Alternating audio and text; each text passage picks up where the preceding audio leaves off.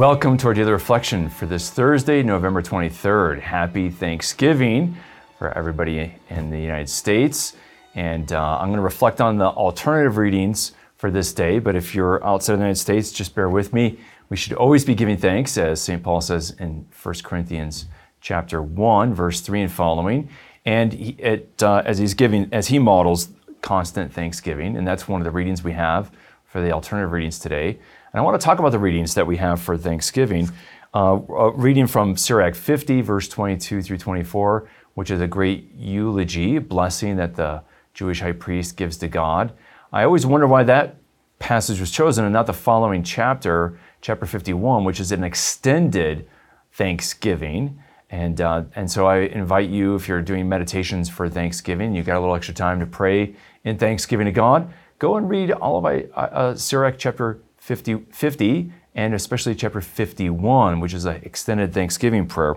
We have Psalm 145, which is a beautiful psalm, and it's always given as the alternative reading for Thanksgiving.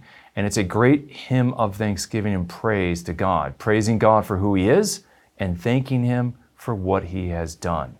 This is something David models to Israel and to the church. And so I really suggest you just take out the entirety of Psalm 145. Open up your Bible to Psalm 145 and pray through that and meditate on that on this great day of Thanksgiving and dedicated Thanksgiving to God.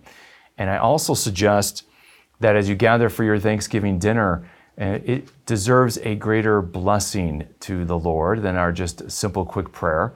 And so take out Psalm 145. You don't have to read the whole psalm, but if you do, that's awesome. But I really suggest you take certain passages and read that for your Thanksgiving dinner tonight, to give real thanksgiving and praise to God. And it's also a great practice, we do this in our family, to go around the table tonight at Thanksgiving to say, what are you thankful for to the Lord for this last year, and especially? What are the things you are most thankful to God and that you want to give Him thanks and praise for what He's done in your life and for you this past year, right?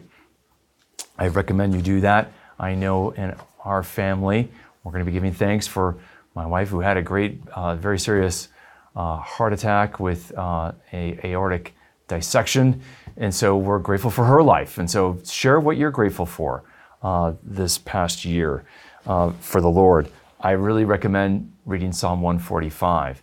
Now I want to focus on, of course, we have the reading of the gospel for this day of the 10 lepers who are healed. And only one comes back and gives thanks to God. And it's to remind us of how human ingratitude is so typical and common, but we need to worship God with thanksgiving, right? We need to give thanks to God. And that's what Eucharist means. Eucharist is the Greek word for to give thanks. And Jesus models for us at the Passover as He gives an offering of Himself in thanksgiving, in Eucharistein in the Greek, to the Father. And we are to give thanks to the Father. And that's what every Eucharistic, every Mass is Jesus giving thanks to the Father and offering Himself up to the Father, and we are to give thanks to the Father through Christ every Mass. And that's a part of our Eucharistic spirituality. But Paul models that a Eucharistic disposition isn't just something we do at the Mass, it's the height and summit of our worship, but all of our life is to be marked by a Eucharistic spirituality. And so I want to just take us to 1 Corinthians chapter 1, verse 3, where Paul says, I give thanks to my God always, right? Paul is always Eucharistic. And that's the word he uses in the Greek there, Eucharistein. And then it goes on, for what? For the charis, the grace. So the key word here to give thanks, Eucharistein, and for the gift of God, and here that word in the Greek is charis. Charis means grace or gift.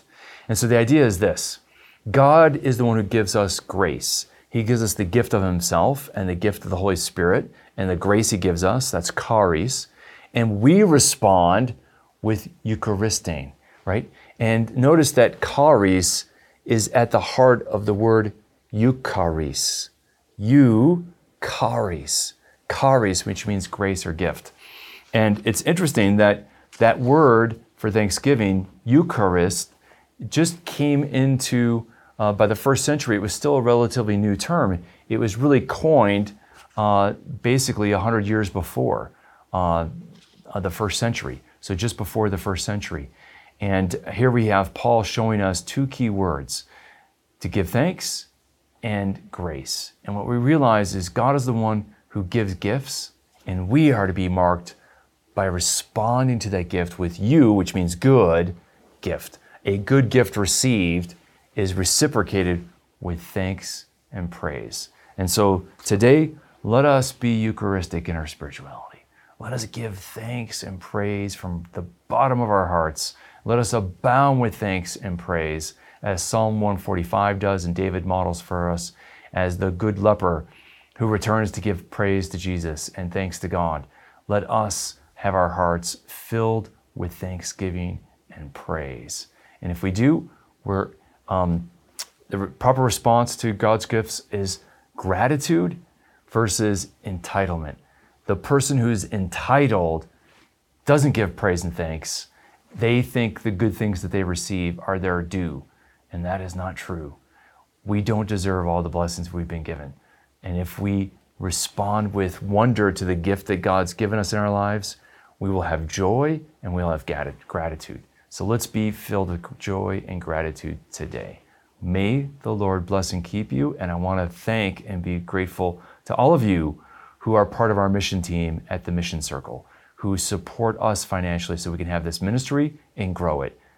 Thank you for joining and being part of the Mission Circle. And if you're not, today's a good day to show your gratitude by giving thanks and reciprocating. May the Lord bless and keep you. Take care.